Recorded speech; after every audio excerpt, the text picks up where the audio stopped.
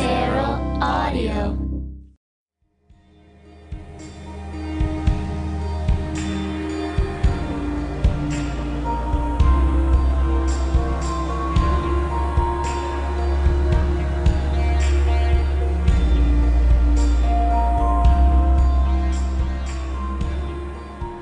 Oh my God, it's time for another Drew Droge's Minor Revelations. Hi!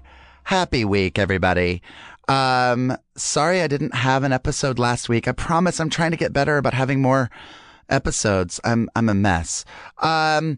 This is going up, a couple days after the Oscars. So by this point, we've already heard it. We've rehashed it, but I have to talk about it because it's the Oscars and oh my God, that moment Sunday night. Oh my God. What?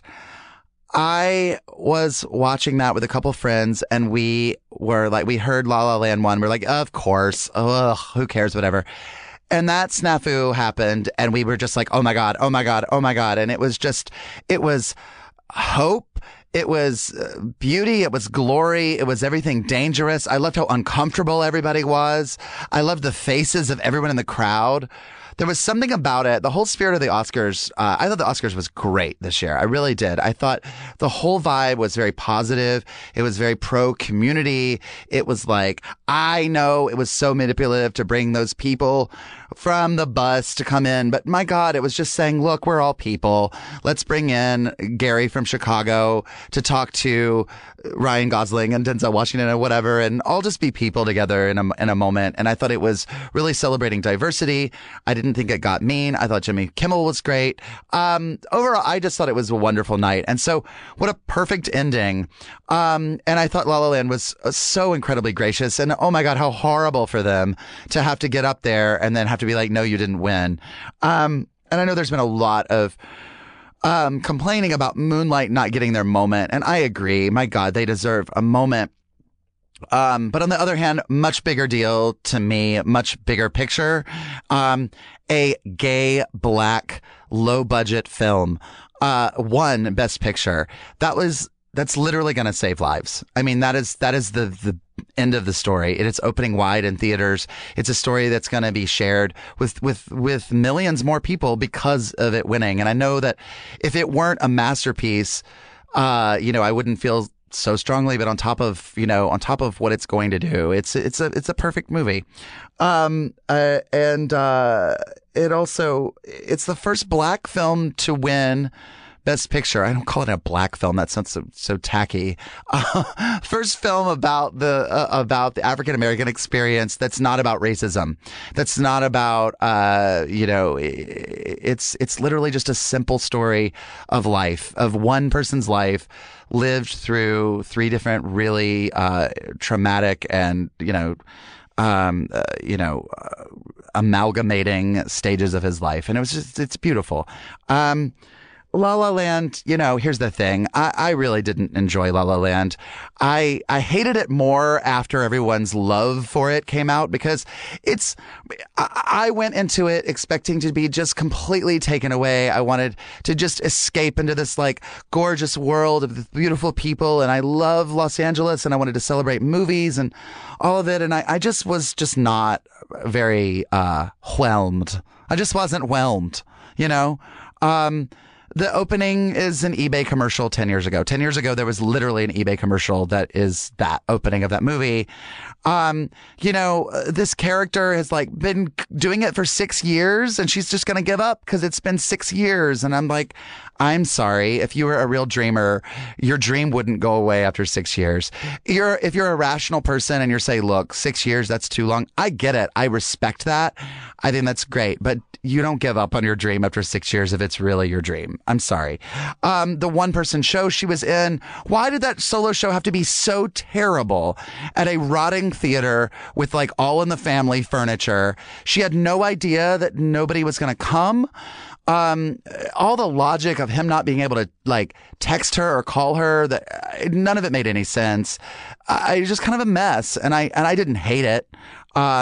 In fact, there are a lot more Best Picture winners that I hate way more than La La Land, and I'd like to rattle those off. But yeah, basically, and I will. I'm going to rattle off the winners of the Best Picture that I think are just complete garbage.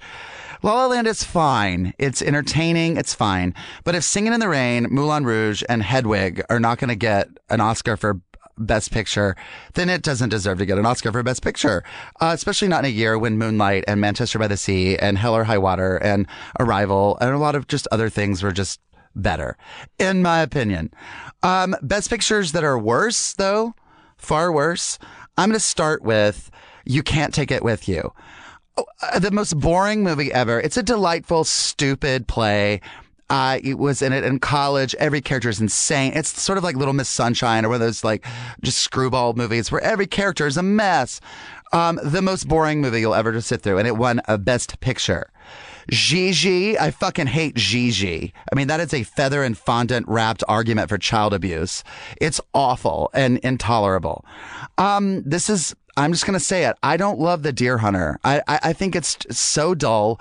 That hour-long wedding before it, I don't care. I mean, you can respect The Deer Hunter, but look at every other film that was nominated that year. I'm offhand, like Coming Home was nominated that year. Like incredible movies were nominated against it. I think everything it was nominated against were better than The Deer Hunter. Chariots of Fire, no. Over Raiders of the Lost Ark, which is a better film, and it has survived way longer, and it's definitely a classic. Raiders of the Lost Ark is a classic film. Chariots of Fire. There was that whole period where things were just the most boring film won, the epic film. And that was like, Chariots of Fire, Gandhi, Out of Africa, The Last Emperor, The English Patient, even Shakespeare in Love, like, okay, fine, but who cares? A Beautiful Mind, which also was the worst of the 5 that it was nominated against that year. $1 Million Baby, like, I just found just unwatchable and offensive and just against, like, anyone who, lived in a small town and just impossible to watch. A boring movie. The King's Speech, awful, boring. And of course, nothing worse than second place Crash, first place Forrest Gump. I promise one day I'm going to do an entire takedown on just Forrest Gump and why I hate it and why it is the worst movie to win Best Picture and the worst big budget movie ever. That just requires me sitting down and watching Forrest Gump, which I promise to do at some point. So, congrats to all the winners. And let's have a show where I talk to other people. How about that?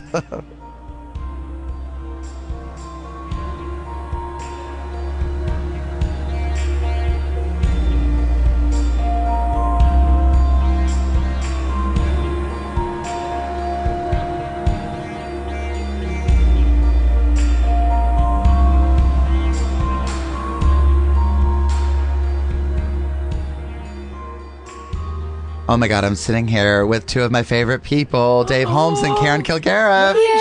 Hi. I could say the same thing. I mean, I'm so glad you guys are here. Not me though. That's the problem. Yeah, that is a problem. You know a lot of people. Karen, we brought you on here today to talk about just your general distaste for people. For the two of you? Well, and mainly the two of us. Oh, okay. About how you good. really don't care for the two of us. It's and we love you. Thank you. And that feels good to me because that puts me up on a pedestal. Right? And don't you love when there's like somebody you just really don't like and you kind of go, I don't like that person. And they go, but they love you.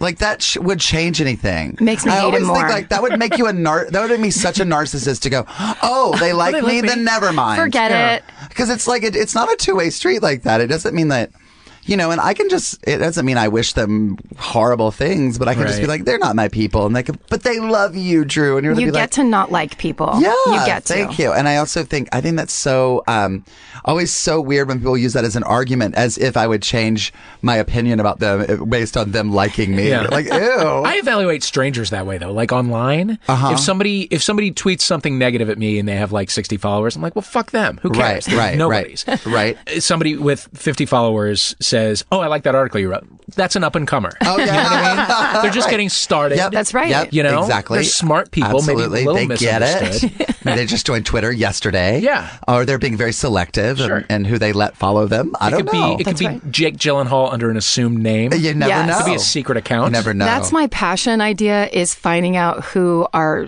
secretly celebrities on Twitter. That yeah. would Right. be the coolest app if Is somebody that a could invent thing? that. Like the celebrities have, like they go undercover with different names? I mean, wonder. I feel like one or two have in the past, so it suggests the idea that it's possible. Oh, I love that. I have a secret Facebook account Oh, you do? just for like people I know. Okay. You know. Yeah. Oh. Kara and I both are like, news to us. What a difficult way to hear about this. Yeah, I'm considering doing that too, or doing a separate Facebook account because it becomes a lot. Sometimes you just pop on there and then you have a lot of messages and a lot of stuff to do, and I'm like, I'm at work all of a sudden on Facebook, and it's a little too much. This is the Way part too where I much. get to say, I left Facebook in 2011. I was going to ask. I was bless like, I don't you. think I've ever seen you on there. And how did your life change? I just became obsessed with Twitter. Yeah, I It's know you're all over just- Twitter. I a just lot. transferred it over to Twitter. Okay. Would you ever leave it? Twitter? Yeah. Probably. I mean, it's been such a bummer. Yeah. But Yeah. also it's like my main source of news, and it feels like the main source of kind of truth these days, where you're actually getting like eyes on the ground Yeah. in places as opposed to just headlines. Right. But it's really depressing that now it's 80% political Yeah. freakouts. Right. And Yeah. 20% like, I was at the mall and Yeah, just is- aggressively boring statements. But also, like, I think people too, like they want to be they want to be heard, and so like sometimes it can be so harsh and so much, just because people want to, and everybody thinks that you want their opinions about everything too, and that can sometimes be really like irritating on Yeah. Twitter when you like put something out there and they go, and people reply with how they felt, and you're like, you could just not. I retweeted a thing about when that Tom Cotton, is that his name? The guy that got insanely cheered at during that town hall Yeah, meeting. yeah. And it was about I don't know what town hall it was during the one of the debates? many town halls that went Think nuts he's where from people were just Oklahoma? like, I think so, or Or Kansas or yeah, something. somewhere in the Midwest. And Yeah. he basically was talking about how, repealing Obamacare, and this person stood up and was like, my husband's dying, then I won't have insurance. What kind of insurance do you have? And the room exploded in Right. cheering. And I retweeted that, and a guy wrote back to me, how about you get a job where it provides your insurance, and then we can hear your opinion. And I What just the wrote, fuck does that mean? I wrote back, okay. Right, exactly. Right. You just assume you know who you're talking to right exactly. now. I know that you would assume that I don't have a job, or my job doesn't provide insurance, that my union doesn't give me I don't get Yeah. insurance. You're assuming that you can't have that stance without being in like the beggar's position, as Right, opposed right, to exactly. being like, no, I think everybody should have the right, amazing exactly. healthcare I do have. I have great health care, and I think everyone deserves to have it. Exactly. Yeah. Yeah. Also, and I don't. Okay, I just want to say this: when there's like the Women's March, when there are protests, one of the big things is well, they just don't have jobs, so they can show up at a protest whenever they want. Nobody ever says that about the big Trump rallies. You know what I mean? He just had his big one, Right. It's a and nobody's given. ever like, Right. why don't those people get jobs? Yeah. You Right. know? I know. There are a lot of people who are free in the daytime. You know what exactly. I mean? Oh, we're and, here and in the now daytime. we live in I a have world where people many work jobs. all different hours and Yeah. times, and most people work from home now. Not Yeah. maybe most, but a large number of people plan their jobs accordingly. You know, they're not the 9 to 5 model They're anymore. not 9 to 5ers. And it's just one Also, more the thing Women's to- March was on a Saturday, wasn't it? I know. None of it makes A lot of people were free. any sense whatsoever. And the amount of women that made huge sacrifices to go on that march, to, financially and Yeah, to leave fly their ass across the their country. families and leave their lives to go and do that is like, we look down on that and go, well, they don't have jobs. Yes.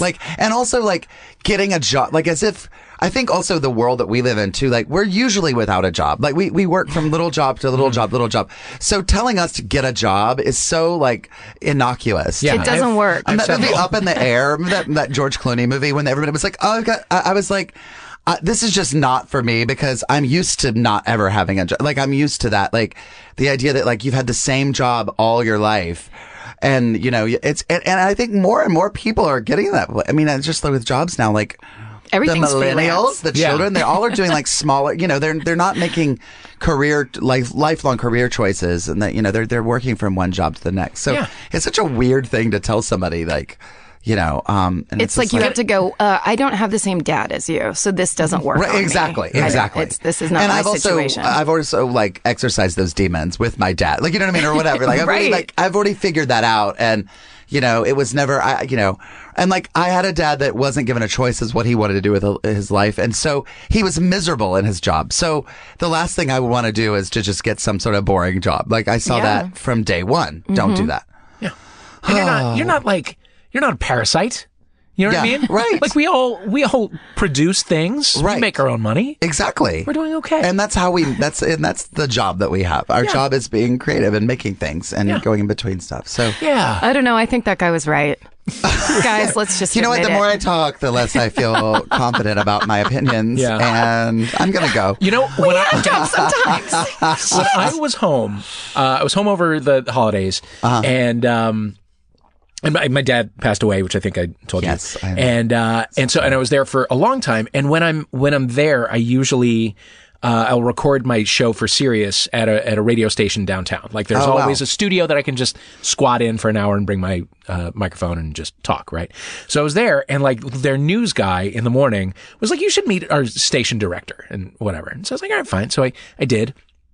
And like we just kind of had a nice little meeting. Mm-hmm. And then it was like, it sort of transpired after that I was like, oh wait, he was trying to put together like a show for us. Like he was thinking God. maybe I was moving back and we were going to do a thing. And then I was, which is nice, but so I nice. immediately was like, this is such a CW show. Yes. You know what I Right, mean? right, Like I go yeah. back to my Oh, mountain town, exactly. which I don't even live in a mountain town. Right. But like, and then I have a little morning show and it's like, and the Local colorful news. locals. Yes, totally. Yeah, and it's like, and people say hi to me, and I'm like, "What?" I also love that, like, in a week's time, that all happens for you. It's like, Yeah. just like those shows. It's like Mm-hmm. on the pilot, like, there's always like Death in the Family. You have to go home and take care of the family business, Right. which means running the radio show. And by the end of the show, and you learn a really important lesson Oh, in of that course. first show. Yeah. And Because Big City everyone Life from is the not for you. city, everyone from the city's an asshole, and Right. everyone from the country is weird, Right, and then you blend exactly. those two together, and they balance And it's out. magic. And it's so magical. Yeah. And you realize that human. we're all alike. It's a human story, and we need to slow down in the city. and then we need to speed up in the country. We And all need it's- to be medium. Just Yeah. meet in the medium. Please. Yeah, Please and my, be mayonnaise. My co-host would be Melissa Joan Hart. You know what I mean? I would just be But this- she's of playing a course. real bitch this Oh, time, oh, so you won't she won't believe have it. anything Yeah. of it. She's Yeah. the mayor's daughter. She's no Sabrina. This is how things work now. Mayor's daughter. I would watch that show though in a heart. Anything that's like local civics, I'm Yeah. in like Flynn. I hope it would be called Local Civics. Local civics, you guys. I think we have our spring writing project. Oh my God! There's a new. Yeah, let's visit that Netflix office. It sounds It just dumps Let's on get in over there. They Let's give get in everybody there. else money. Everybody gets a show on Netflix. Why don't Why we not get this? money on a Are you show? listening, Netflix? Done Local and Civics. done. Local Civics. civics. I love it. I want to hear some stories from both Okay. or either of you. All right. Who wants to talk? Who wants to? Dave, you have the storytelling show. Oh, I do. Oh, yeah. So you kick it off. I do. By the way, if anyone wants to do it tonight, people are dropping left and right because of I hateful know. posts. I wish I could do it. I know. It's a long story. I know. Let's see. What can I? Okay. This isn't a really a story. Mm-hmm. It's just a general thing. I don't know what I like anymore. Oh wow. Okay. You know? Yeah. Like I used to, like, music drove me like I would go from one like music crush to the next. Sure. And like I would listen to a song 100 times in a row until like it was like inside of me. And it's like, and I haven't done that in years. And it's Right. very strange. And now like when I hear, like on the way over here, I heard a song that I liked and my feeling was not like pleasure, but relief. You know what I mean? I was like, You're like, oh, okay, good. Okay, yeah, good. There's I can get a there beating again. heart inside of me somewhere. Yeah, like, do you feel, because you have such a deep knowledge and love of music over the years, do you feel like, Sort of, but also kind of not. Really? Like I'm all day. I'm in this this chat room with the other people at Esquire.com, and we're You know, and they're mostly, you know, early 30s, late 20s, early 30s. And they will they'll make references that I don't know what the fuck they're talking about. Right. Like, you know what I mean? Like, Chance the Rapper is a new artist to me. Sure. But he's been around forever and a day. And it's like, it's ridiculous that he won Best New Artist because he's on his, like, 11th album or something crazy. Well, that's also the Grammys when they're like, the best song goes to. I mean, I was like, drag queens have been doing Hello by Adele parodies for 5 years. Yeah. Like, I don't understand how that, you know, and I love that song. Yeah. Great. I love Adele, but what? Yeah. Yeah, it's very strange. So, but yeah, so like, I can't, or they'll reference bands that I'm aware of, but they'll have like the deep knowledge that I would have of the Smiths or whatever. Okay. And it just doesn't apply to me anymore. So it really makes me feel like unmoored. Yeah. You know what I mean? Like, do you remember what the song was that you loved?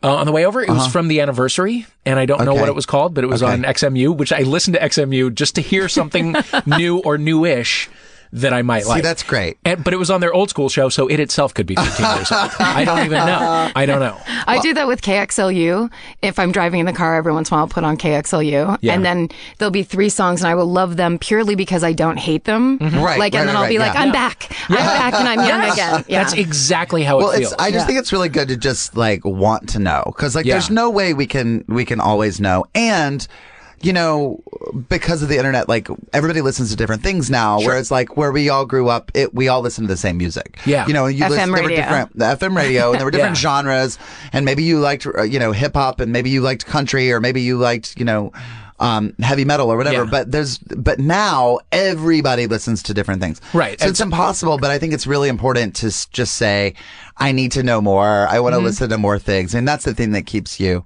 young and fresh versus like curiosity, saying the you know, the kids' music's terrible now. No, I don't feel that way, but it does frighten me a little bit. But I remember the first time I heard Uptown Funk, and I was like, I'm back. Like, I was like, I like this Bruno Mars because it's like great. And every time I hear it, that and 24 Karat Gold, I'm like, 24 Karat Magic in the Air. 24 Karat Magic in the Air. What is that song called? It's called 24 Karat Magic. Okay, great. Who sings it? Bruno Mars. Oh. And I love it. And that one. You don't care for it as much? No. I also didn't like Uptown Funk that much. Really? Ooh, Yeah. I loved Uptown Funk. Really? I did. And I heard it at a wedding, which is the perfect course. place. Perfect place. Uptown Funk and Get Lucky. No, it was another Bruno Mars, or maybe that is Bruno Mars, but it was a different Get Bruno Lucky Mars. is Daft Punk? Is that what you're saying? Yes. Yeah. I was like, I'm 100% on board with Bruno Mars. Yeah. Then I watched his Super Bowl performance. Not the one with him and Coldplay and whoever else, but the one he did by himself like a couple years before that. And it was so crazy amazing that I was like, oh, I'm on this guy's side. Yeah. I think I liked him because he's so mainstream, and I really enjoy, because I realize that I can be such, I don't like the quality in myself to go, oh, everybody likes that, I hate it. Yeah. Like I've always kind of hated that side of me that hates what everybody else likes. And when I like something that everybody likes, I'm like, I feel weirdly comforted by that, if that makes any sense. And I'm I like, get it. oh, I really like this, and everybody else does too. And I don't have to fight anymore. right, because every year there's that movie that everyone loves, and I'm like, oh, I'm sorry I didn't like it. The other night at my show backstage, I had to, everybody was going on and on about how amazing Almost Famous was, and I was like, I'm sorry, it's not. I hate it. I hated it. I hated it. I have to say it. And everyone's like, what? Yeah. You hated Almost Famous? And I was Yes. like, I did. I really did. And I'm sorry. I'm not right and you're not wrong. I mean, I'm like, you know what I mean? It's just opinions. And so I hate when there's something that everybody's going crazy about, and I have to sit there and go, oh, Yeah. you know. So, but I really not fun. don't know any. But I also understand what you're saying, because I think, because, you know, I'm so opinionated about movies, and there's so many now that I can go into and go, well, you know, I see why that was this or that. And so my opinions are a little bit less sharp, love or hate. Yeah. So I understand what you're saying about like not really knowing what you love anymore. Yeah, and I'm kind of the same way with movies. Like, I haven't been like super blown away by anything in a long time. Yeah. And I feel like I find myself wanting to go back, wanting to like watch things from the 70s and early 80s and stuff, and like study them, and not just like sit and watch and enjoy and be transported like I used to. You know? Right. It's weird. I don't know. Don't you think also with the music thing, not having a preference can also be about just a full-on glut of music? Like, sure. There's 500 more bands than there were when we were growing up. So it was like when I was a teenager, you either liked like Journey. I'm not Journey. That's a little old, but like, you know what I mean? It was just basically like the Smiths or Journey. You had to pick one team. Yeah. And now Yeah. there's 1,000 categories in between. Right. And it's each And one is a everybody, trend. I mean, I was like, everybody at my school knew Guns N' Roses, the B-52s, Sinead O'Connor. Like, everybody knew who those people were, whether you liked them or not. And I think too, like, you tie so many experiences to those songs of your Right. life. Yeah. You know, and now when, you know, it's just, we were like, you know, on our way to do something and we hear a song and you're like, oh, okay, cool. You're But right. you're not really having an experience either. And at the same time as there is this huge glut of music, there's also no scarcity at all anymore. Like my favorite thing to do used to be like go through records at a record store and find things that were hard to find, because that was like the only way to hear them would be to pull them out of the rack and pay for them with money and then take them to the machine that plays them. Right. And then you could hear them. Right. And so I, you know, there were things that I loved that I would never hear. You know, unless I was next to my own stereo or whatever. It was on a tape that I could put in or something. And now it's like, now I hear The Killing Moon every other week. You know what I mean? And it's not just like it used to be a thing that you would hear a couple times a year and you'd be like, and you would have a connection with somebody else who knew it. Right. But now it's right. just like, What is The Killing Moon? Echo and the Bunnymen song. Oh, okay. Sure. But it's like, you know, I have the, you know, the alternative 80s station on, and it's like they play the same 150 songs and And I mean, anytime it's like 80s flashback lunch or whatever, and I'm driving in the car, I'm like, am I a ghost? Will I just keep on living this exact life where Friday I'm in Love is playing in the background to everything that happens to me? Right. It's the weirdest feeling. And is. they can be very limited to what they, you know, play for that stuff too. I get to where I'm like, I love B-side disco. And it's so hard to find disco that's not the Time Life. I thought You that know, was like a party Right. that exists somewhere called What? B-side disco. Oh no, I wish. Start it, Drew. I'm going to start a People party will called come to a B-side party disco. that you, Tonight. But on the way over here, I was listening to "Let's All Chant," Michael Ziegler. Do you guys know that song? No. It's in "Eyes of Laura Mars," which now after the Faye Dunaway mess up of oh my God. Sunday night, I really hope that "Eyes of Laura Mars" is now released on DVD finally, because you can't find it. It's so hard. And every year, I have a group of friends that go to Palm Springs and we share movies with each other. And I want to bring "Eyes of Laura Mars," and it's so hard to get a hold of. Yeah. But Faye Dunaway plays this crazy, believe it or not, she plays crazy, fashion photographer in New York. And she's doing these wild shoots with these women that are like mostly bare chest. Did you hear me say bare chested? I literally lost Yeah. my voice. Throw up. Bare chested women. Bare chested women, and they're like, there's like fire behind them, and they're like in the middle of like, Central Park, and their face like lit Central Park on fire, taking pictures of these models in front of like car crashes and stuff. And there's this song that it's "Let's All Chant," and it's the best. Let's all chant. Let's All Chant. And it's the best disco song from 1977. And it just sounds like musical cocaine. It's the best thing ever. And you're like, ugh. That's what I was listening to on the way over here. And I just pretend like I live in the 70s. I put on like Pandora stations for like Ohio Players and Sylvester, and that's just kind of That's what a good way to live. That's I just like how I that. want to live. Yeah. All the time. For a little while, things were a little bleak for me, and every morning I would put on P-Funk by Parliament. Oh, I get And I it. swear to God, if you are going through anything or you're just feeling low, that song is so goddamn funny and amazing sounding. It really is. It's just, it puts you in a good mood. Like, you can't fight Right. it. Yeah. Right.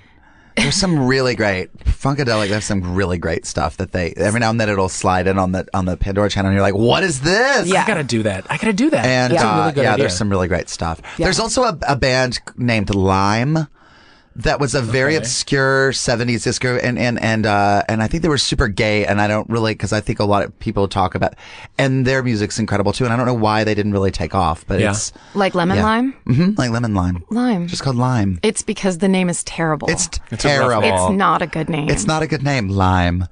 But God, it's good. That music's so Where good. is Please come see Lime. my band Lime. Lime. Lime. It just sounds Up like next. mild. Lime. Ups and Ooh, yummy, mild. Exactly. I can't wait to hear these people. Don't get too much. Do you have Lime. scurvy? You might want some lime. There is a Jell-O mold that my mother makes every Thanksgiving and Christmas, and it's lime. It's lime Jell-O. And It's lime. It's lime. Lime. And her thing for like if someone's having it for the first time, which no one is ever having it for the first time because it's always there. Right. But somebody will go like, she'll go like, oh, isn't it good? Isn't it mild? Ew. Like that's like such a good quality. Mild. Isn't it mild? I don't want anything mild. Yeah. I just like, why am I eating this? Wait, Well, now you don't want it to overpower the turkey. you're I guess, but- Irish Catholic, right? Yeah. Does your mom serve that as like during the salad portion of the meal? That's salad, right? There is no separate salad portion of the meal. Oh, it all It goes just on all one comes plate. together. It's all Right. in one big. So you have a But nice mild what's in gelatin? the lime? What's in the lime lime salad? Jell-O. I feel like sour cream. Bits of canned bits of pineapple. I want to say walnuts. Okay. Probably Okay. So it's marshmallows. that. Okay. Yeah. Because there's also the one with just a traditional fruit cocktail. But then my grandmother on my dad's side did some nasty shit. She would do lemon Jell-O and put Veg-All, a can of vegetables, in lemon Jell-O. So it would be like lima beans, carrots, onions, green beans. Drew, that's wild. That's wild. That's not mild. It's That's not wild. mild. Yeah. And then It's she would do a wild. dollop of sour cream on top of it. Like, and it was the That's most disgusting thing ever. Now, was that a salad That entree? was a salad, and it would always be served on a bed of iceberg lettuce. Okay. Disgusting. Now let's see if my grandma's beats your grandma's. All right. Because my grandma Ann on my dad's side used to serve on a bed of iceberg lettuce, lime Jell-O with cocktail floating in it. With Thousand Island dressing on top Oh of my it. God. God. Oh And my that's- God, that's so revolting. It's so you were supposed to Oh my cut all God. of that salad up, and that was like your dinner salad, but it had fucking lime Jell-O with fruit in it mixed in. Oh, so God. it's so much sugar, and because it's like It just those tastes do not. They don't a go well creamy together. mayonnaise based dressing doesn't go with lime Jell-O. that's so disgusting. in any way. And the we flavors, the and textures. Sorry, hard boiled eggs cut up Oh, around the outside. No, it was no, just no. yeah. That's horrifying. Legendary in my absolutely family. awful. We actually Horrible. served it a couple Christmases ago. My Aunt Mary served it like as a joke of like, remember everybody when we used to have to eat this out Yeah. of like guilt and whatever. So much. I will say, like, say what you will about the environment or the, children's manners or whatever. Food has gotten better over Oh, time. no question. We used to suffer so much, and then hearing what our parents had to suffer through and eat. Yeah. And now, like, you can get like really good food pretty much, anywhere in the country. It's You like, should- yeah. Well, I think it's, we were hunter gatherers or whatever for a while. And then it was like, and then food was just really hard to make because nothing was canned or frozen or Right, anything. right. So like, I know my mom's parents, like food was a big deal and you would toil in the kitchen for a long period of time. But then in the 50s, everything got easy. Right. Everything Right. was canned or frozen or like you could do TV a TV dinner. dinners the first So time, like yeah. recipe books would be like, open a can of this and add a can of this and stir it together. And that's a recipe. That's a meal. You've put Right. two canned things together and it's super easy or something you take out of the, Congratulations. Go back to your drinking and smoking. You're Right. fine. Yeah, and then we Denial. swung way the other direction in like, I think trying to, put in an effort and make something nice. Yeah. I bet and in fact, I know that that's intimidating for my mother because she stopped doing, Christmas dinners. Like she would do like the thing and then, the Jell-O thing and then, chicken tetrazzini, which is like a big Oh, yeah. pasta Yep. casserole. Yep. And I think she caught an eye roll from somebody like a niece or a nephew, or a sister-in-law or daughter-in-law or something.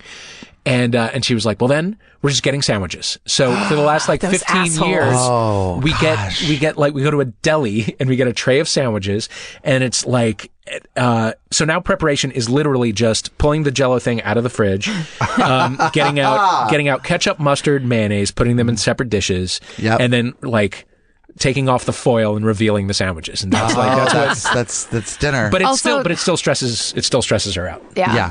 It Yeah. must be nice though, because I would say she just cut out about 4 hours of prep time. Yeah. For sure. So that's kind of And cool. I don't Yeah. cook. I think I would enjoy cooking because I really do. I just don't, I'm not in the routine of doing it.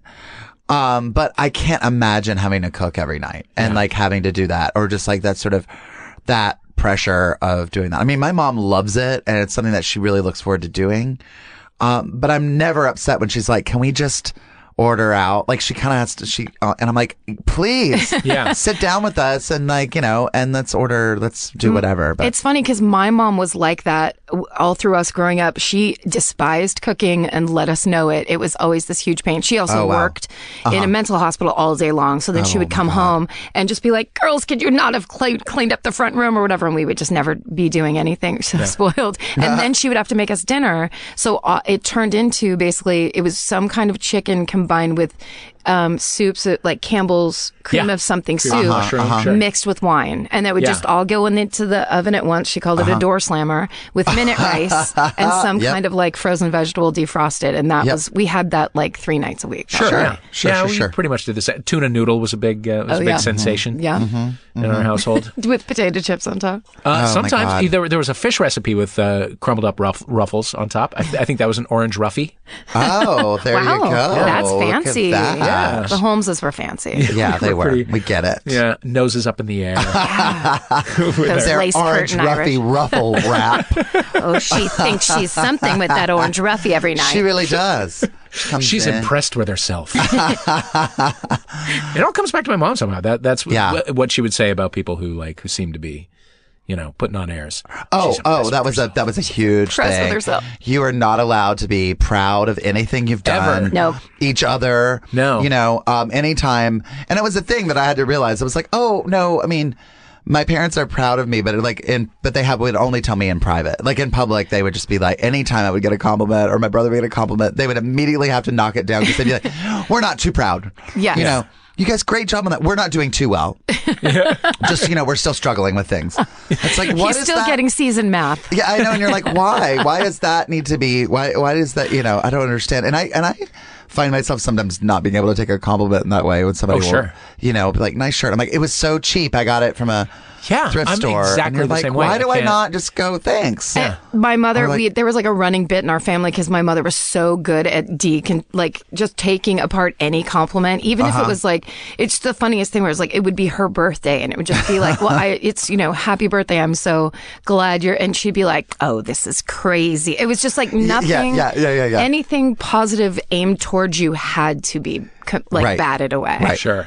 And then denied afterwards when you say, why did you? And they're like, I didn't, there's just no acknowledgement. Stop it. You're crazy. Yeah. Exactly. Being dramatic again. Yeah. Or thinking you're all that. And if you get in your head and you're like, I guess I just think I'm the shit all the time. Yeah. And then you have to, deal with all that stuff. If you want to see me have a panic attack, pay me a compliment of any kind. I know. I will immediately tell you what's going terribly in my life. Yeah. If you say something's nice, I'll be like, well, it's not all great, and I'm just like, ugh. I have my reaction is like, you compliment me, and then my reaction is usually like, this problem isn't over. Like it's like this isn't a solution. Like it's that like we're suddenly mid fight, and I'm not accepting your apology. I also really I can just give people too much when all they want to say is, that was good or good job. I can immediately, I get them in too close and I immediately go, the other night, I'm doing this play right now and we had like a really quiet audience. They were lovely, but they're very polite. So I was just sort of unpacking that afterwards with another cast member in the lobby and I was kind of going, they were fine, but they made us really work hard and it just wasn't as fun as last night when they were just on board for the craziness of the whole thing. And there was someone that I, had seen the show that came in and was like, hey, great job. And I kind of let her in too much. And I was like, well, they weren't all that. And then I was like, next thing I knew, I was sort of robbing her experience in a way. You know what I mean? I was like, I should just say thank you. I was like, shut up. Cause it was fine. It wasn't even I was really going through anything, but I needed to part of me needed to let her know, it was better last night, which is so shitty to somebody. They don't want to hear, oh, it was better when you weren't here. Well, and also we always forget that your experience of it was probably the hardest experience to have of that, which is the person performing the play. So the person that's actually a real audience member that you have no experience being comes in and is like, yes, that was rad. And you immediately you're wrong. Yeah, I know, exactly. I know. And I have to, I've do it all the time. Really try to get better about that because it's just it's just not fair. And they're not going to give me anything that I need in that moment. Hell it's no. not like they just said, great job. What else do you want from them? They're not going to give, and like, it's that thing where you're like, I need to just sort of like, yeah. And in that situation, I'm like, the cast member and I who were on stage together going through it, that's what I was kind of processing it with her. But I was like, I needed to kind of shut that door and then sort of put another, thing on when somebody else, cause yeah, you're right. When you're up there doing it, there are times that it's like, can feel so hard, and then somebody can come up to you in tears and go, I needed that so much. That was so amazing. And thank you. And you're like, oh my God, that felt like murder for me. Like I was so like, so yeah, but and then vice versa. There are other nights that I feel like I've like killed it, and I like a friend of mine will kind of give me the vibe that I'm like, oh, I don't think they, and it's like no bearing on whatsoever. Have I ever told you guys the story when I recorded my live album? When it was over and I was standing backstage, I was talking to, I think it was, I can't remember. I was talking to two friends who were basically back there like brushing my hair and being like, that was so amazing. And I was like, therapist, prescribed, like allowing it in and being in the moment or whatever. And so it's just kind of like, oh my God, I'm so glad it's over. And that was great. And like actually entertaining the thing that I'm not supposed to do. And then a girl walked in with a bouquet of Mylar balloons. And I turned to the door and I was like, oh my God. And she goes, these are mine. And then walked away. And it was the most, like, it was just this moment where I was like, I've lost my mind. I'm now this person. And balloons almost made me cry. It was as if like this, oh my God, this is the best thing that's ever happened to me. Where it's like, I'm the next grocery band. Store balloons. Yes. And you're like, oh my God, you did that for me. And they're like, no, these are mine. These are mine. These are mine. They're my balloons. Oh my God. It's so humiliating. And I've like, since that time, I've just never, I have balloons waiting around the corner. Being so possessive in that way too. It's just really funny to me that, and then you think it's all about you in that moment, and you're just like, oh my God, it's just like, so not. It's so not about you. So, I know. Your show's over, the next show's starting, and it has balloons, so go fuck exactly. yourself. So, and we'll move on. Pavement is being washed off. Yeah. Get with it. Bye. I know. Anyway, but Karen, talk to me. What's your... Oh, you want to tell it? Well, after the balloon incident, yes. I realized I needed to refocus. Everything's before or after the Mylar balloon. Oh my God. Because I realized then I would really love a bouquet of Mylar balloons at some point in my life as a surprise, and I never knew that before. Yeah. So I have to incorporate that in who I am. I think that's really important. I think it's really good to know, and I think whoever's listening to this needs to know that. And when the next time you get up, maybe tonight if you do Dave's storytelling show, maybe somebody needs to bring you some Mylar balloons. Don't be afraid to fill the room with Mylar balloons. They can spell things out.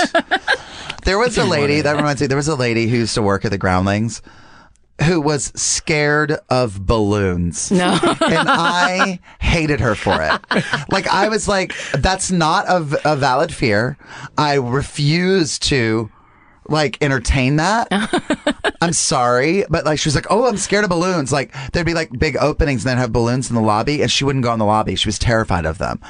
I mean, I get the popping noises or that can be traumatizing. But, yeah, they don't just pop on their own. They don't just pop Sometimes on their own. Sometimes they do. No, and, but it's rare. I mean, I guess. Ghost needles. It's also ghost needles. But it was I judged her from that moment on. And then a year later or so, they found out that she had been embezzling $50,000. And I was like, I told you, she's not to be trusted. She was scared of balloons. That is not a fully formed human being. No. That's not, that's just not an opinion. You're not allowed to have that phobia. It's so good, though. No. Frequently when people tell me they're allergic to things, I think they're lying. I think they just don't like them. Yeah. We all have a friend who is allergic to dogs, and I'm just like, you just don't like dogs. You don't like dogs. Don't want to be here. Yeah. It might be manifesting itself physically, but you just don't like dogs, and you're lying. You're lying to yourself and the rest of us. Mm-hmm. Yeah. Fine. I know. Just don't go to the party if you don't want to go to the party. Well, yeah, exactly. Blame a dog. Well, there's blame also a that. fucking There's so many dog. people that are going to be like, don't make me take care of,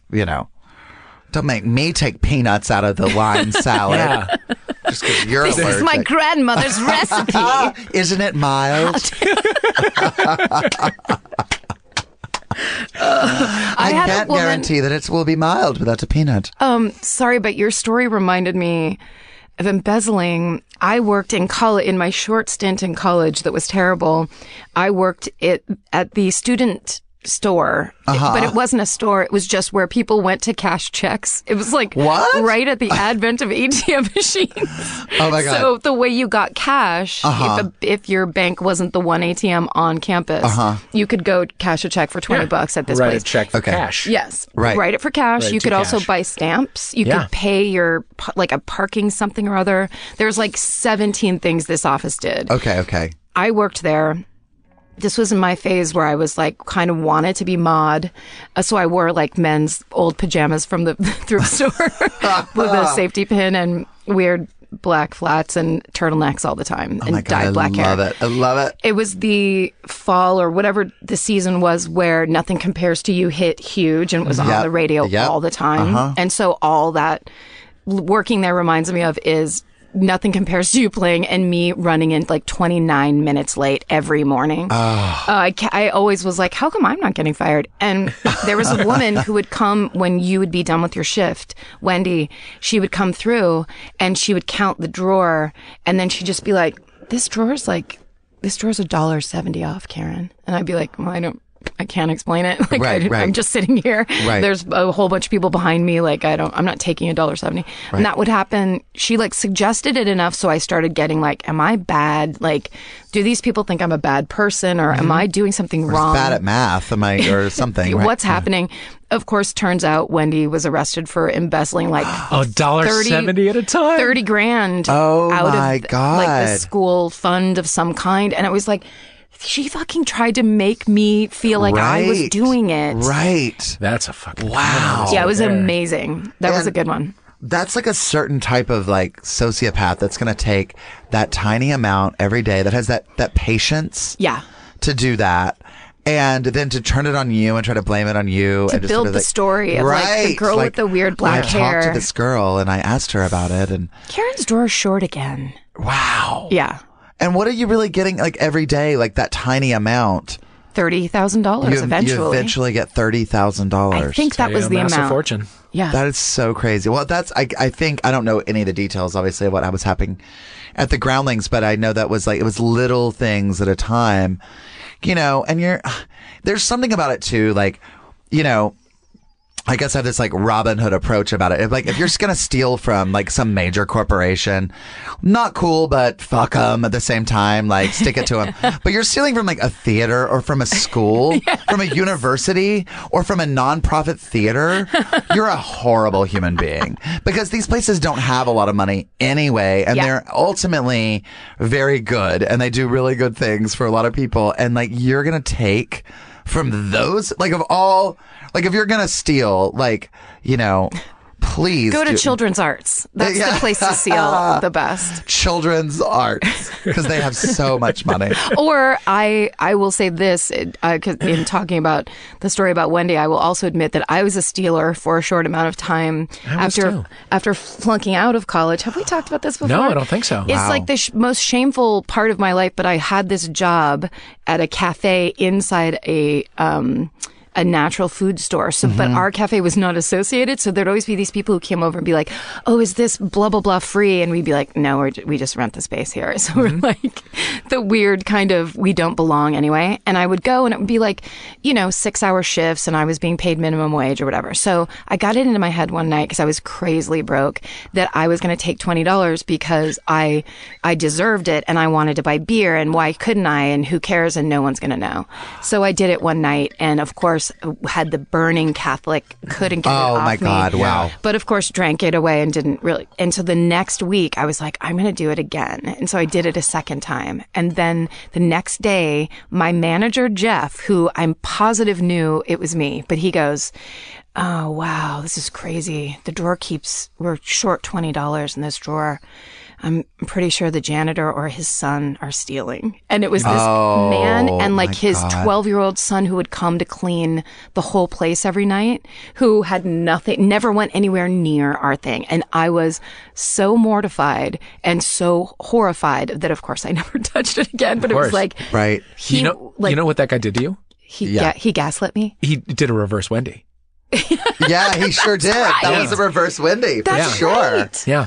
Yeah, because he was like, I know Karen did this. You Massive. This is rarely my see the reverse way. Wendy, but that's what This he is did. my way. Yeah. Because also he knew that you were just like a good person and weren't going to let these people go down for that. Like, Right. Yes. how awful to be like, oh my God, to know like you got someone fired. Like worse than Somebody getting fired can't- yourself.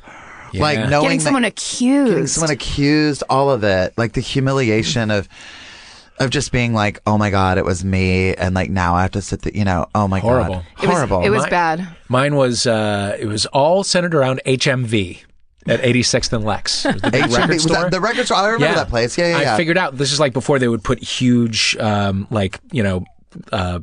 stealing proof cases on Those- all the CDs. But I found out that if I just like slid my fingernail down like the seam, down where like the little ridgy black part meets the clear plastic part, I could like just unwrap the whole thing. And I like in the winter months, I would wear a huge long coat.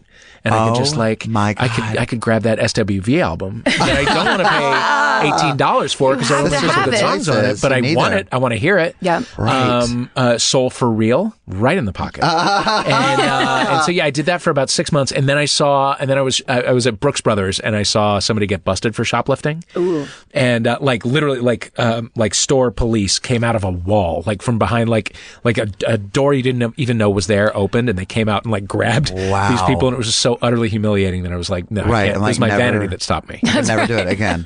I remember when I was in, probably it was like high school. It would have been, because it was Jurassic Park, so that would have been high school for me. And so I was in Spencer's Gifts. Remember the Spencer's Gifts, of course.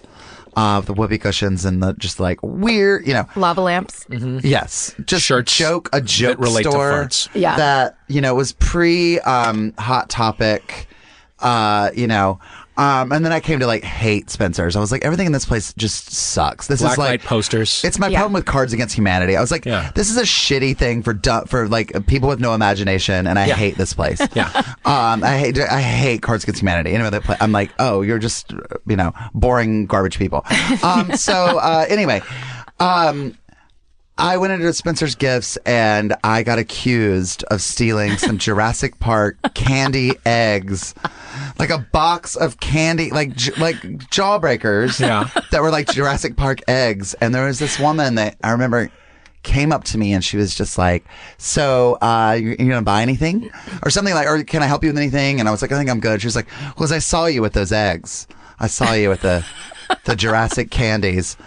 And you're like, oh, okay. She's like, I saw you like touch them. And so is there anything you want to like maybe put back and I was like, no. And I remember getting so upset. And How I was old like, were you? I was like in high school. I wasn't a child. I mean, I was like a teenager. I was probably 16, and I was just at the age where I was like, it took me a while to realize, like, I was like, she thinks I stole a box of candy. From what? And then I remember just being like, what do you care? Like in that moment, I wish I had. Like, I wish I was cool enough to do that. And then when I was in college, a freshman year in college, when I dated a girl for a brief period of time, she used to steal makeup from like Walmart or whatever, and I thought she was so cool for doing that. I mean, that was like, you steal, like she would go in and it was just for the the kicks of it all, like just to go in and steal something. Like, Was she the kind of girl that had black eyeliner all the way around her eye? no, but she but definitely had, she definitely had like a streak in her of just like Feather earrings. she was way more like she was like super smart. We bonded over John Waters. Like she loved like crime. Sure. She loved being bad. Lunchbox as purse. Yeah, maybe. That sounds that feels Will very you say right. she loved crime again? She loved crime. Who doesn't love crime? I love crime. Oh, I hung love out it. with a girl like that briefly in high school. I was in like a summer creative writing program, and she was in it. And we hung out one day, like one summer day, and we went to Deerberg's, and she was like, "I'm going to steal some No-Dos. Let's take it." And so she like she did it, and she like put it in her purse, and we took a bunch of No-Dos and drove around, and I had a panic attack. And I asked her to let me out of the car so I could walk the rest of the way home. It was like a mile home. No, She's like, call me. I had moments where I was terrible. I was really verbally, emotionally abusive to people and like growing up, but I never did any like. And I think because I got caught doing major things, but I was such a good student and I was such a goody, and I kind of like I felt this like. I drank the Kool-Aid. Like I was like, I need to follow the rules. I need to get out of here and that whole thing. And my brother was always the one who was like, let's just, my brother was always doing the wrong thing, the bad thing. Older, younger. Younger. Yeah. But wiser in a way of just like, hey, this doesn't matter. Like, who cares? These people don't know. Our authorities don't know. And I was like, they know everything. Yeah. They're older than we are. They're our superiors. And so I don't know. I always admired people doing the worst things. That was my favorite thing. I think that's also a sibling order thing because my sister is the exact same way where we spent a lot of, like, we went to college at the same time. We used to party together a lot. It'd be like my friends and her friends in in our kitchen or whatever. And I used to drive her insane because I was totally the one that would be like, I'm going to smoke a clove. And she'd be like, you can't do that. Right, and, right. I would always, if I got drunk enough, my thing was at 2 when we would leave the bar, I loved running to the car with my shirt off. I just thought that was like the funniest possible thing to do. So at one point walking through the parking lot, I would just do this and my sister would be like, don't take your shirt out. And I would you heard me running. Like lose my voice when I say topless women. It does something to me. I can't handle it. I wanted to bring you back to that place and really explore it with you. But, oh my God, I love that. And I don't know why. I think you're the older child, you feel like, because you grow up and you're like, you have to take care of the little one and you know what the rules are and you're a little bit, and I was such a bossy older brother. Like I would, like when my brother would get in trouble, I'd want to be part of the, like, assigning his punishment. And my parents would be like, no, we're good. Yeah. You go away, Drew. And I'd be like, but that was when I was, way younger. But I mean, like, my brother had to, like, put up with all that shit from me. What an annoying shit brother that I was to do that.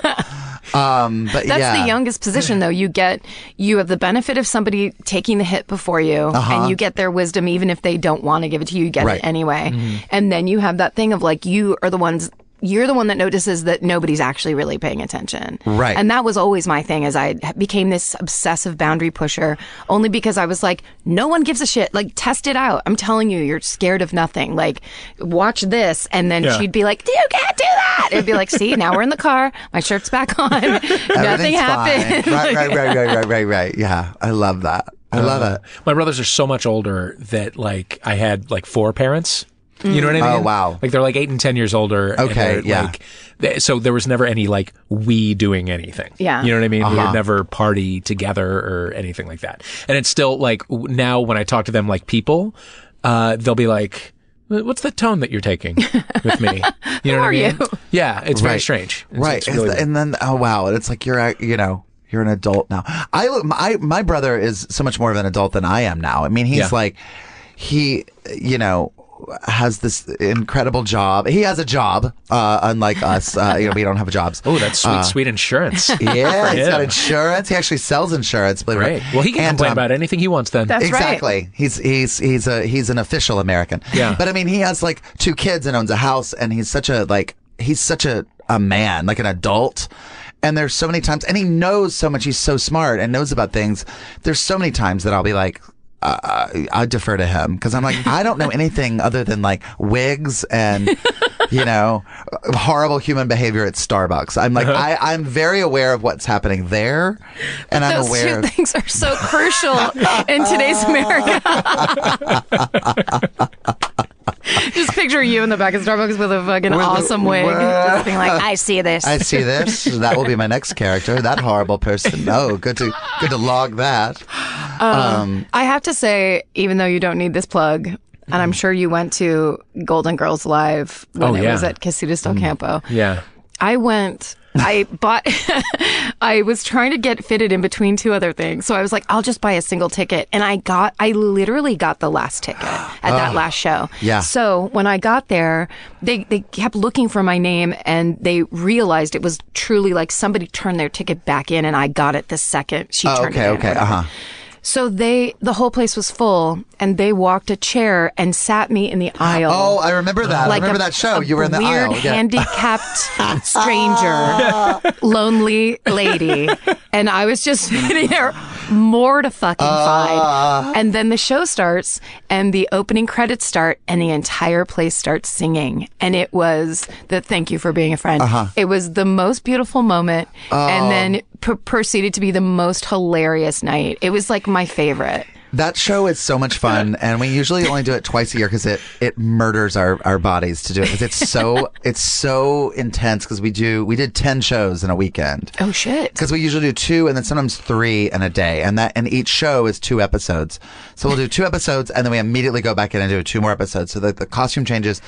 Learning those lines are no joke. Those lines are full on. Yeah. And it's so much fun though once we do it, it's so nostalgic. It brings back so many things for people, and like getting to see and it's very weird because it's like everyone loves Golden Girls, but also like seeing these like 4 grown ass men playing these women, and with love. Like, we're not like snarky about it, and we're not like no. The impressions are so artful. It's the impressions made by people who have put in their 10,000 hours, basically. Where it's just like, you can't fucking tell me I don't love B. Arthur, because watch this. It's like, because Jackie Beat is like channels B. Arthur. And I think that there was such a thing as a Betty White impression. Yeah. Until I saw you. Yeah. And immediately it was like, oh yeah, no, he is completely nailed it. Insanely dead on. Yeah. Yeah. And there's certain people you guys. just think are impression proof, because they're they're so much a part of your life or whatever. Yeah, on the show, she's the straight man, which I didn't realize until doing the show,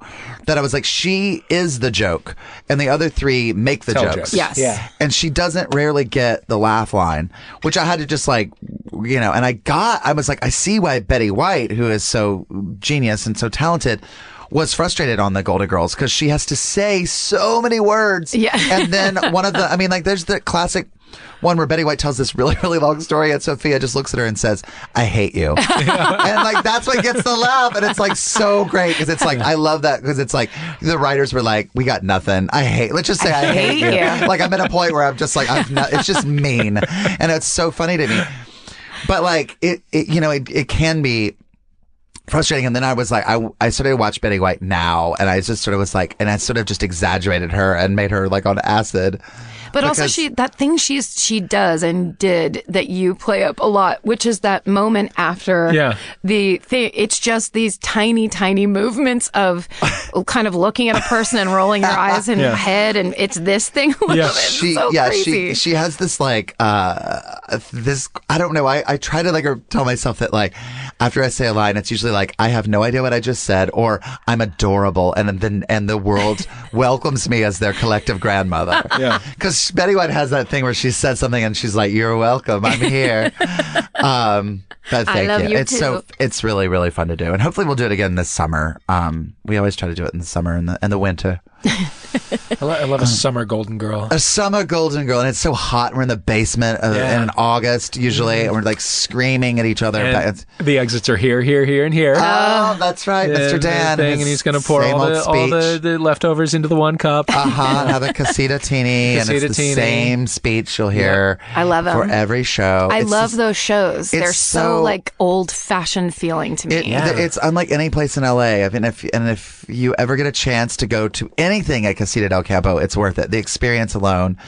Go have like greasy Mexican food and the strongest ethanol-laced margaritas that will pickle you beyond all reason. The last time I saw Dina Martina there, 2 times ago, like in the middle of it, I was like, "Oh, I have to watch this with one hand over one eye." Yes, like an old-timey cartoon drunk, because I am seeing 2 of what's like. I was with it enough to know that I was seeing double. Right, but drunk enough to see double. Right, and it does that to you. I have been, and I have always have somebody apologize to me every show.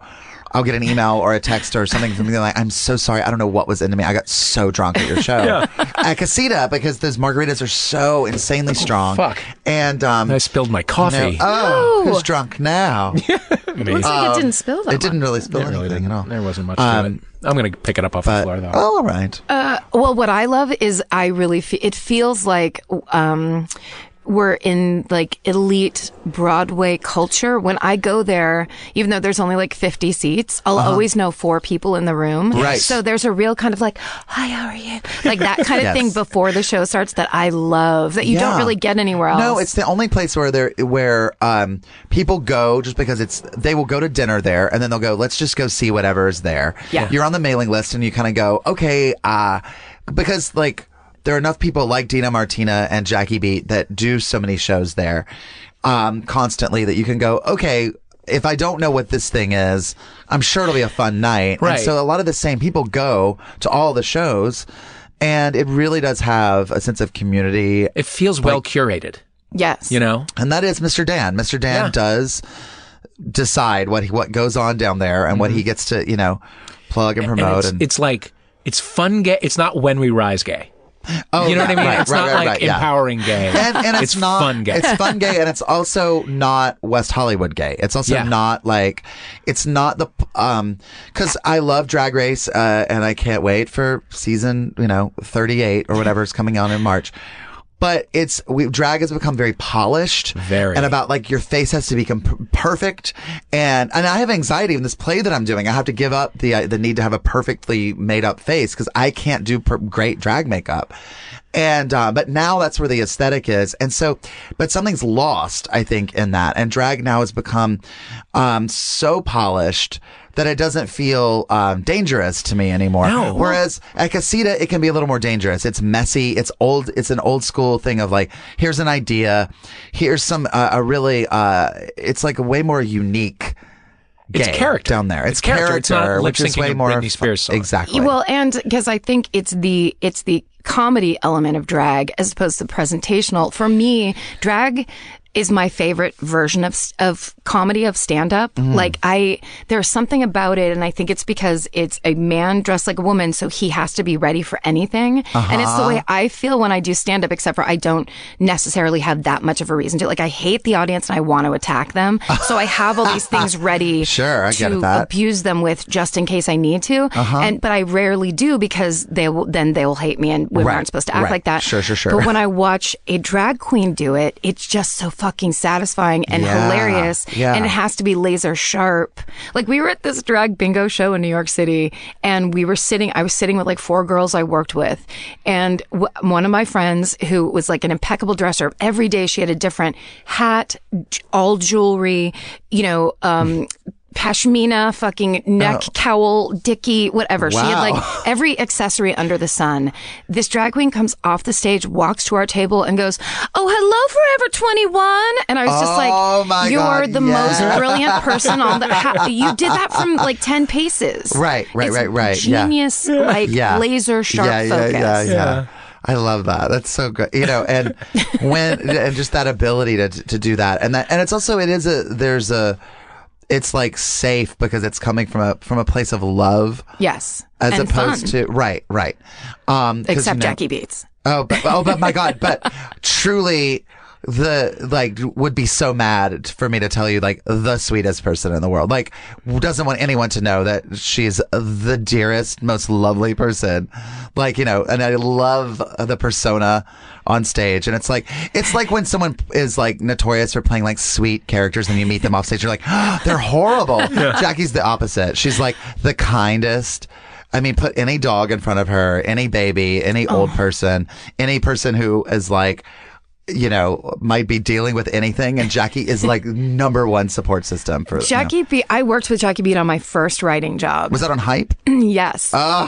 We had the best time, but what was it? It was a sketch show called for Hype. the WB called Hype, where all the people that were hired could do impressions. So it was like supposed to be a really skewering Hollywood, and of course it didn't work out. But I remember this. Remember? Danielle Gaither was on it, and Was Nadia Ginsburg. Jennifer Yeah, of course. Cox? Yes. Jennifer Cox was on it. Yep. Yeah. Chris Williams, who's hilarious. But we would, I mean, it was a tough job. And for a lot of us, it was our first writing job. Jackie, one time I came to work, I had this weird zit on my neck, and I had Neutrogena used to make these things that looked like Band-Aids, but they had zit medicine on them. You could just leave them on a Band-Aid for like 2 days and the Band-Aid was gone. Yeah. And so I just was like, I'm just leaving it there because it's, the neck is just as bad. And, I mean, why not? And Jackie walks into my office and before, like, we didn't even make eye contact. And she goes, so am I supposed to just pretend that's not there? Like immediately. 100%. Jackie reads me because I mean, her drag is impeccable, and so is Sherry Vine, and Sherry Vine plays Blanche. And then Sam is playing Sophia, so he just draws a couple lines on his face and says, "I'm an old lady," and some. But then Rose, I just am like, Rose is like she's a little country, and she's kind of like a little girl who's like playing in her mom's makeup chest. So my makeup is a much lower level. Jackie gets so mad at me when I walk out on stage. She's like, "You're gonna go out like that? You're gonna walk out on stage looking like that?" Or she'll just walk by and she'll be like, horrible. Just under her breath, you look fucking awful. Like, look at you. Look at this nothing. And and it just becomes our, love for each other. It's just so, she's the greatest. My favorite rift joke of all time is we were like in a room and it was me, Jackie, and Jay Johnston trying to write this sketch. And it's something to do with John Travolta, and Jay pitched something about the movie Phenomenon because it had just come out, and Jackie immediately goes, "Oh, come on." That's her. It's the best. It's the best. Oh, it's genius. Oh, well, check out Jackie Beat. Check out Casita del Campo. Yeah. This has been a commercial for Jackie Beat. Well, we're out of time and then some. Gee. We went Bye. way over. Whoa, sorry. We went way over. No, How it's many? wonderful. How many over? I don't know, because I have a little intro that I have to tack onto the beginning of this as well. It's going to be an extra jam-packed episode for all the listeners. Supersized. Yeah. Cut out the Jackie Beat part. Cutting all of that out. Oh, now the show's 12 minutes. Well, thank y'all both so much for Thank doing you. this. Yes, thank you. It's been just a pleasure. delightful afternoon. Thank y'all so much. I want to thank my guests, Karen Kilgariff and Dave Holmes. This has been another episode of Drew Drogi's Minor Revelations. I forgot my own name. It happens. Thank you. Feral Audio.